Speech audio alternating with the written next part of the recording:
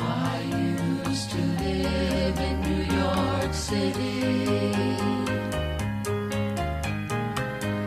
Everything there was dark and dirty. Outside my window was a steeple with a clock that always said 12. Welcome back to the Philip K. Dick Book Club. In this episode, we'll be continuing our look at Dick's 1972 novel, We Can Build You, originally written in the early 1960s, around the time that he wrote The Man in the High Castle and Game Players of Titan. It actually feels a lot more like his mainstream novels, as I've been saying. There's not that much science fiction. It's really about a small businessman, builds a robot, and or at least his company builds a robot. He doesn't build much of anything. The narrator doesn't, anyways. And then he falls in love with a girl who's mentally ill, and that's essentially the story, and we'll see where it goes. What's essentially happened in the first half of the novel, you can go back to the earlier episodes to listen to this, but essentially what happens is they invent two prototypes of this simulacrum. One is based on Edwin Stanton, the other is based on Abraham Lincoln. So these are two Civil War bots, essentially. And there's different ideas of what to do with them. There's the idea to refight the Civil War as kind of a national catharsis and to get government contracts. There's also the idea of selling it to a big businessman, Barrows. Barrows is in Seattle, and he's dealing with real estate and land development, and he would use androids to push up, to inflate the housing market on the off-world colonies that are just beginning at this point in the story. So where he left off is where negotiations with Barrows have begun. The other major plot line has to do with Lewis's growing relationship with Pris, his business partner's daughter. Her name is Pris Frauenzimmer, taking a different name for herself. Her father's name is Maury Rock. And she's just got out of a mental asylum, but, got run by the state. But she's very talented, and she helped develop the simulacrums. And over time, despite her having serious mental problems, being cruel, being a schizoid, not being able to feel emotion, Lewis, Rose, and our narrator falls in love with her. So chapter 10 picks up really with the negotiations with Barrows, who has arrived, and they want to basically find a way to sell it to them or to find out what they can get out of them. But Louis, our narrator, I don't know if it's Louis or Louis.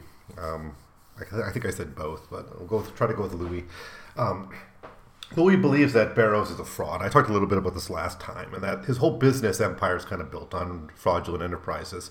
Kind of like he's essentially a glorified slumlord. And, if you take kind of the Georgian economics view, the Henry George economic view, that the rentier class is basically the parasitic class. If you remember from your history, Henry George believed there should just be a single tax on the rentier class, on rents, land rents in particular, but also I guess now we would have housing rents. But he was right; he was mostly thinking land rents because they're not creative. They're the one class that doesn't produce anything. So you shouldn't tax income; you should tax, basically these parasitic, industries, and that's essentially what Barrows is. That's what Louis thinks, and Barrows just wants to use these androids to artificially inflate the market even more. So now the other problem here is that the Stanton bot had already gone to see Barrows and met with him, and that's one reason Barrows came to see them, is he was impressed by them. So there's a concern that he's going to try to steal their technology. So they think they need to rush along and get patents for these simulacrums, just in case Barrows really has the intention to steal their technology from them. They also decide to shut down the Lincoln for the same reason, as kind of a part of their security. Now, Louis, he's thinking, and he doesn't contribute that much in this novel and this business, it seems, but his major contribution here is that maybe they shouldn't deal with government and these big players. Instead, just try to go directly into the retail market, sell it directly to the people. There's a need for household robots and androids, and that's where they should go, he thinks. Now, after this conversation, Pris and Louis go to the motel that Louis is staying at, and we have a very, very long conversation where they discuss sex. Essentially, the sexual tension between this couple is pretty high, especially Louis' attraction to Pris, and she uses her own strategy of kind of humiliation and berating him to try to talk him into sex, and he resists. They end up not having sex, but it's a pretty long conversation where they go back and forth about what sex sort of means to each of them. And there's a lot of concern among Louis that sex with someone like Pris would essentially be like having sex with a robot who's observing the whole thing kind of almost from a third eye. Now, Pris sees these relationships that she's involved with, whether it's with Louis or with Barrows or even the company with Barrows, as hierarchical and relationships of domination and power. And she even talks about when they shut off the Lincoln, how that's like a power trip for Pris. She said, I got a very enjoyable sense of power, an ultimate power. We gave it life, and then we took that life right back, snap. As easy as that. But the moral burden doesn't rest on us anyhow. It rests on Sam Barrows, and he wouldn't have had a twinge.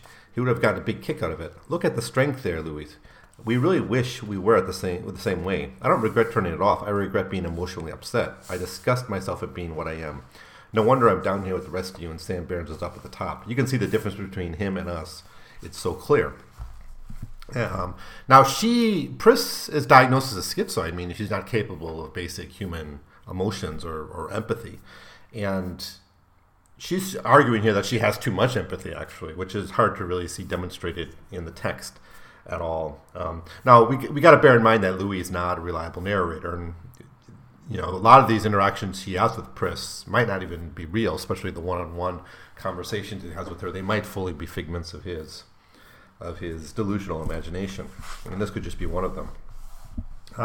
But really, when they start getting into the discussion about preparing to have sex and if they're going to go through with it, Louis brings up just how odd it is to have sex with someone like Pris, essentially saying it'd almost be like doing it with a robot.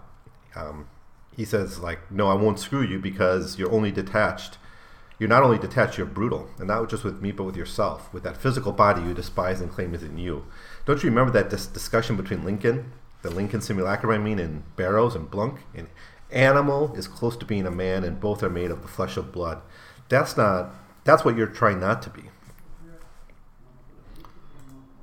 And her response is kind of interesting. It goes back to a theme I've been hinting at throughout this book, and that is that mental illness is just sort of the common status, or the emerging as the common status of all humanity. Pris's response is, what do you expect? Essentially, being a schizoid is the ailment of the 20th century, the way hysteria was the ailment of the 19th century.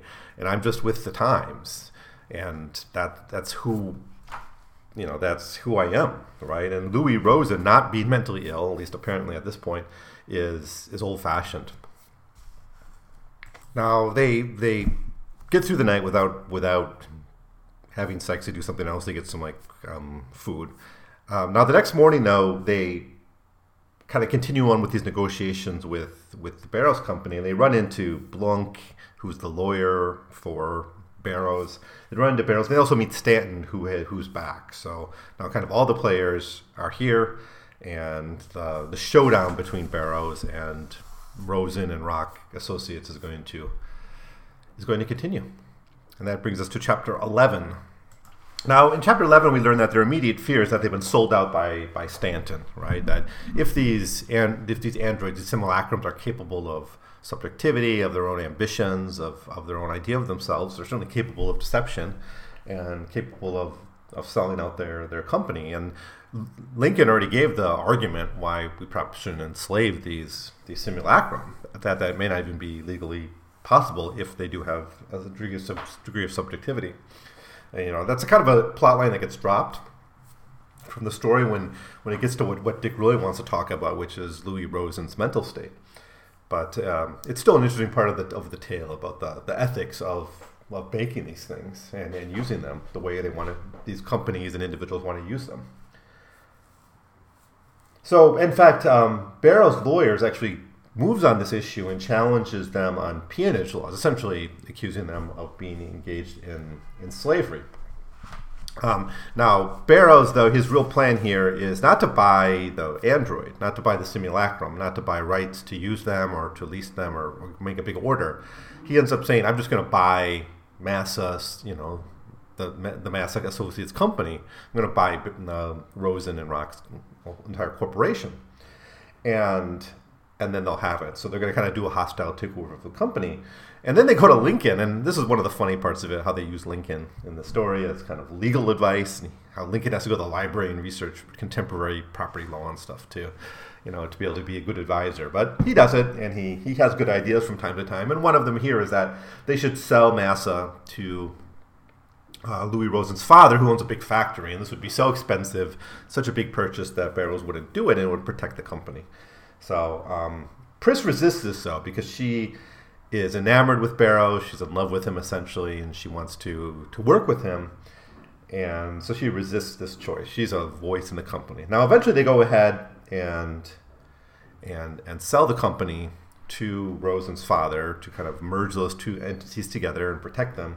But Pris decides to go with Barrows. And also Bob Bundy, the engineer, goes. So while they are able to keep their company, they lose their main designer and their main engineer to Barrows. So now maybe they can just make their own simulacrum. They won't need Massa.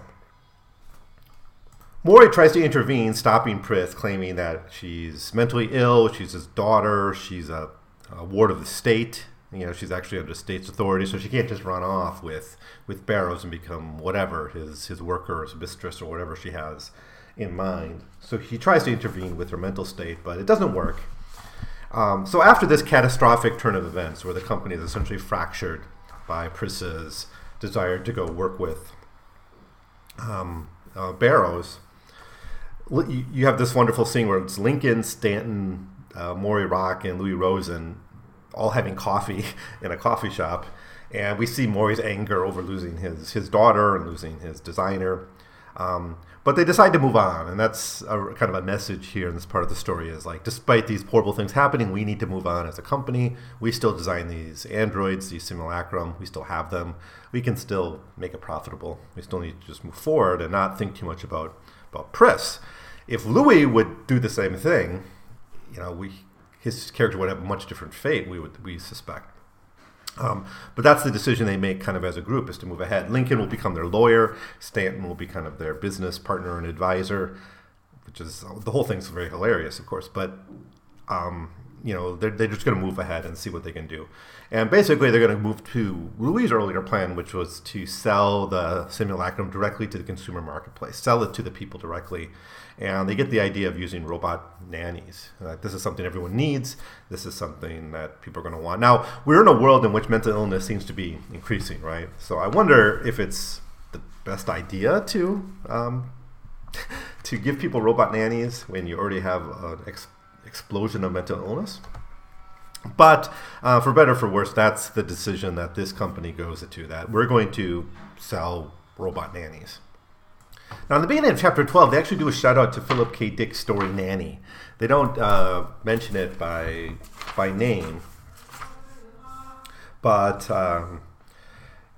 Maury says he picked up a science fiction magazine called Thrilling Wonder Stories, and in it was a story about robot attendants who protected children like huge mechanical dogs. They were called nannies, no doubt after the Pooch and Peter Pan. And, if you read that story, it's not just about robotic nannies, it's about planned obsolescence, right? And you wonder if they're thinking along the same lines, that if we can have a way to ensure that these nannies only last a few years or even a few months, we'll get people to keep buying them. But in the original story, they would actually fight at night, beat each other up at night, and that would be the way you would be forced to replace them every once in a while. So it's kind of worked into the design of them, that they would beat up other nannies. So this is a little Easter egg to one of Dick's earlier stories. Now, there's a lot of anxiety about Pris among our characters, but again, there's this insistence that they move on and find a place for their product, try to make money, try to salvage the situation. And then there's the question: how much can Barrows really gain from having Pris at all? She seems to be a good designer, but she's not the greatest engineer. And can just the two of them, Bob Bundy and Pris, design something as good as the Lincoln robot. They're not sure that Barrows will be able to run with it, but he might be able to develop something. So then I think it's Maury gets the idea, like, why not let's connect the Civil War theme that we're working on with the nanny. We'll have Civil War nannies. There's so much nostalgia for the Civil War that the idea was people would actually then have nannies that were in the blue and the gray uniforms of the Union and the Confederacy, and they'd be like Union soldiers who also were robotic nannies. Seems kind of a stupid idea to me, but they come up with this, and Louis eventually says that that's a dumb idea, but they go with it anyways. They even talk to Stanton at some point. And Stanton says, well, I'll do this, but we're not going to have any Confederate ones. We're not going to have like the bad guys on. We're not going to make bad nannies like the Confederate ones. We're going to stick with the Union. So yeah, Louis just thinks it's a bit of a crazy idea, and he thinks it's kind of banal almost. And again, if you want to mine this for evidence that maybe Louis is not a reliable narrator and he's just, it almost is so preposterous that you want to think it's maybe part of a dream. And Louis even says this here about this idea. We're not going to do it because we're not crazy. We're sober and sane. We're not like your daughter. We're not like Barrows. Isn't that a fact? You mean you can't feel it, the lack of that here in this house? Some lunatic clacking away at some monstrous nutty project until all hours? Maybe leaving it half done right in the middle and going on to do something else equally as nutty. So when he hears this idea, he immediately thinks of this is like something a crazy person like Proust would design. We're not like that, but maybe in reality these this is all at this point a figment of Louis' psychosis. So now they do watch out for Pris. They try to look, they look at like the Seattle newspapers and try to keep an eye on Pris. And they eventually find her. She's taken on a new name, and what's that new name she takes? Let me find it. Pristine Womankind. So instead of Pris Frauenzimmer, she goes with Pristine Womankind. And they got pictures of her, so they're clear it's her. And she's essentially being groomed as a movie star, and Barrows is using his power and reputation to get her into becoming a celebrity. She also seems to be his mistress at the time, and there's even a mention of the fact that one way that people kind of move up is that they'll even marry the president. That's kind of a celebrity thing to do, is you marry the president maybe for a few weeks or even just a few days, and that's a way you kind of move up in the social hierarchy of celebrity dome. And there's a concern that maybe she'll end up marrying the president. But for now, it seems that Pris is just living as Barrows' mistress and then using his clout to get gigs and different recognition. She's trying to kind of move into show business, is what's happening here. Now, again, they decide what to do, and Maury realizes there's not much he can do, that she's an adult, that she's probably had sex. That's not going to be her first time she had sex. And even if they try to take her back, unless she wants to come back, Barrows has the legal means to thwart any effort, right? In fact, they even say that he could arrange her to be married to a friend or something, and she would still live as Barrows' mistress, but there would be no way they would get her back. So they're basically outclassed by the legal power of Barrows. So they just said, let's go on. And they go along with the plan to develop the Civil War nannies. But at the same time, despite saying we're going to move on with this, Louis decides that he's going to rescue Pris. So he comes up with a plan. He gets a gun, and he has a plan to go to Seattle and kill Barrows and bring Pris back with him. So that's where Chapter 12 ends, with that decision that he's going to save Pris.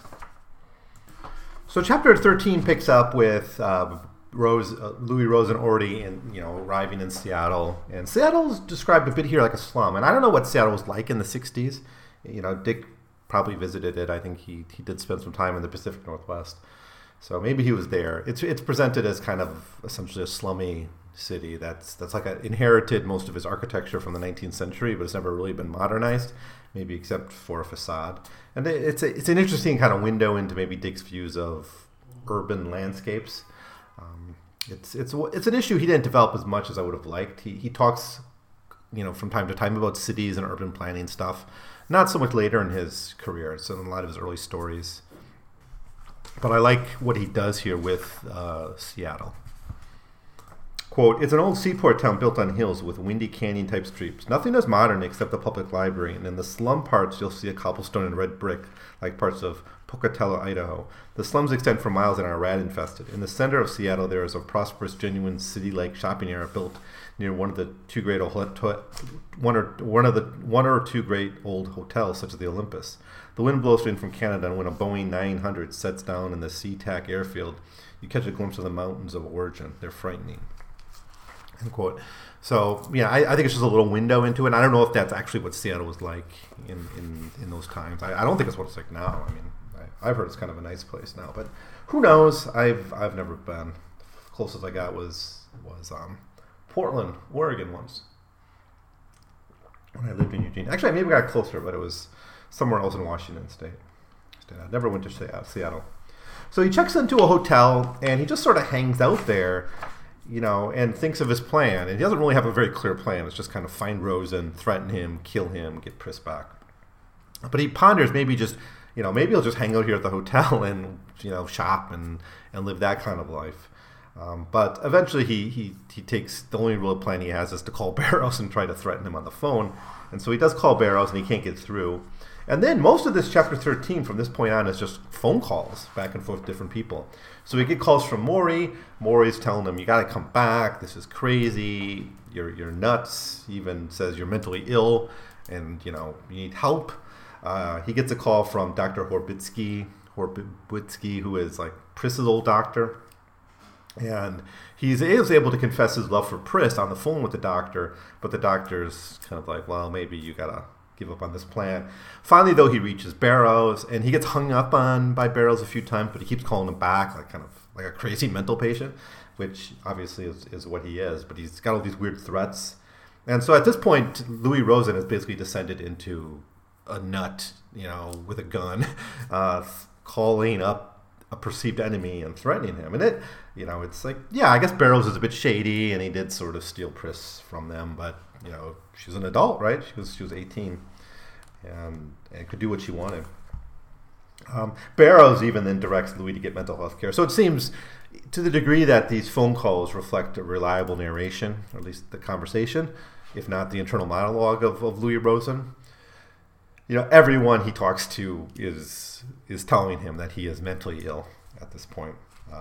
He even then eventually calls Pris and using her, that pristine womankind, using her name to get her number, calls her, confesses his love to her, and she rejects him very brutally, which is a big jump from her previous conversations with Louis Rosen. So it's just an arbitrary change. Was the previous expressions of love or fondness, or at least the desire she had, or willingness to have sex with him, was this just all in his mind? And she always saw him as a bit of a creepy uncle. That could be, and that's sort of where I'm pushing to in my current reading of this novel, that most of these encounters between Pris and Louis Rosen are projected through a sick mind. But yeah, that's how this chapter ends, is with this call to Pris and his confession of loves and her very, very short and harsh rejection. Here, well, I'll read it because it's a good window into, I guess, Pris's mentality. You prole, you goofball, drop dead if you think you're going to horn it. I know all about what you're up to. You fat-assed fart faces can't design your simulacrum without me, can you? So you want me back? Well, go to hell. And if you try to come around here, I'll scream you're raping me or killing me, and you'll spend the rest of your life in jail. So think about that. And then he says, I love you, and she says, go take a flying fling. Oh, here's Sam at the door. Get off the phone, and don't call me Pris. My name's Pristine womankind. Go back to Boise and dabble with your poor little stunted second-rate simulacrum as a favor to me, please. Goodbye, you low-class, poor, ugly nothing. And please don't annoy me with your phone calls in the future. Save it for some greasy woman who wants you to paw at her. And if you can manage to get one of that greasy, ugly, low-class, and then she sort of hangs up on him. Yeah, she hangs up on them. So that's the kind of the final words we get between Rosen and Pris, at least at this part of the story. They have one more brief meeting later on. So that's chapter 13. It's a fun chapter in the sense that it's a series of phone calls with different people, all of whom kind of come to the conclusion that he's creepy or nuts, or he's got the screw loose. So chapter 14, he's kind of given up on his plan then to to get Pris back with force, and he's he calls for Lincoln to come and talk to him. And he's while Lincoln is on his way, Lewis researched Lincoln. And here we get kind of Louis having a bit of a delusion of grandeur almost. So he studies all these books about Abraham Lincoln, especially Abraham Lincoln's youth and his courtship and his lovers or his girlfriends he had before Mary Todd, the women he loved and wanted to marry before he married Mary Todd. And the conclusion of these authors, and I don't know enough about Lincoln's early life to say whether this is true or not, but according to these books that Louis is reading, Lincoln had basically nervous breakdowns and he was mentally ill in his youth as well. So, this world that has more and more people kind of becoming mentally ill, the boundaries of that. Everyone is kind of crazy. And there's going to be a quote later on, I think we'll look at in the next episode, where we're told just how many people, it's like 1 degree of separation. Everyone has 1 degree of separation from a mental institution. But it even kind of morphs into over time, right? So, and I think there's something to this. Like a historian from our era will often fall into the trap of anachronisms, right? Where they'll project contemporary values or ideas onto the past, right? So we have an understanding of something like ADHD, right? So we say, Leonardo da Vinci, ADHD explains why he didn't finish half of his projects, right? Or, Ben Franklin, he had ADHD, right? I've seen that said as well, right? So you kind of project contemporary categories onto the past, right? And that's kind of the growth of this culture of mental illness that Dick's describing here. But anyways, he sees that Lincoln was crazy in love, and I'm crazy in love. We have something in common with Lincoln.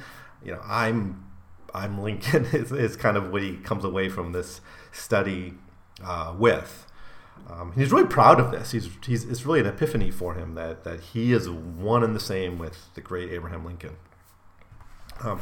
He goes further and he contrasts what he knows about Lincoln with Pris at one point, saying, I had a natural trust and liking for Lincoln, and that was certainly the opposite to what I felt towards Pris. There was something innately good and warm and human about him, and a vulnerability. And I know by my own experience with Pris that the schizoid was not vulnerable. He was withdrawn to safety to a point where he could observe other humans, could watch them with a scientific manner without jeopardizing himself. The essence of someone like Pris lay in the manner of distance. Her main fear, I could see, was of closeness to other people. All right? And that's the opposite of Lincoln. Lincoln, who was in desperate need of other people, and that's what drives him to his psychosis, is this desperate need for people like me, like Louis Rosen. So he goes back to the hotel after walking around one day, and he sees, that Lincoln is there. He's arrived, and so they talk about what to do. And Lincoln has ideas about how he could maybe get Pris back. And he says that there's this woman, Sylvia Dvorka, who has kind of some political power over Barrows, and she might be someone you could talk to, reach out to, and use as a weapon, as like an ally in your struggle against Barrows. Like if you can threaten him with this woman, this Sylvia Dvorka, then maybe he'd be willing to give up Pris. Now, to a degree, there's something really, really creepy about Louis Rosen, especially when we think of, in contrast to, I guess, certain, with the more we know about like the incels and their values towards women and attitude towards women, there's a bit of that. Now, Louis Rosen doesn't seem to be that type. He seems to be able to do okay with the girls, at least that's what we're told. And something more, he says at one point, like, you're just hanging out at that hotel in Seattle with girls. But nevertheless, he has this deep love for Pris, and it's not reciprocated, right? And so he starts to imagine himself as a great romantic, right? To such a degree that he even compares himself to Lincoln's failed romances of his youth, and that, like, I'm in the same boat as him. At one point, Lincoln and Rosen talk about love as like the culture of America, or the ethos of America is love. And what's a greater emotion than love, right? Well, of course, if love is not reciprocated and it becomes something very toxic and brutal, it hurts the person who feels the love, of course, but it often gets projected into this even to the level of violence against women. I mean, literally, what Louis is doing here is he's come with a gun to threaten the boyfriend of a woman he loves and demand that she come back with him. I mean, it's a violent act is what Rosen is pursuing here. And there's nothing heroic about it, despite his own delusions that it is an act of heroism. He's actually a very, very sick man. And that's where kind of this obsession about love perhaps gets us. I don't know if that's what Dick's saying here, but that's how I read it now. It's really, when you look back at Louis' actions after reading this novel a couple of times, you really find just how perverted and sick what he's doing here is. So that's chapter 14, and that's all I really have time to talk about in this episode. That leaves us chapters 15 through 18, the end of the book, and we'll do that in the next episode. So we'll do our finale in the next episode. I'll go over the final 4 chapters of the novel, and then I'll give some of my overall feelings about We Can Build You.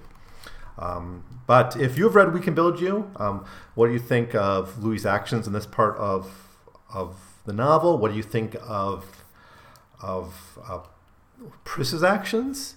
What do you think of the nanny idea, the robotic nanny idea? We can go back to revisit that. So those are some of the main themes in this part of the chapter. But it really boils down to this perverted sense of entitlement to have a love reciprocated in Louis, and how this gets perceived by others as a serious mental illness. But in his mind, it's almost a heroic, noble act that he's pursuing.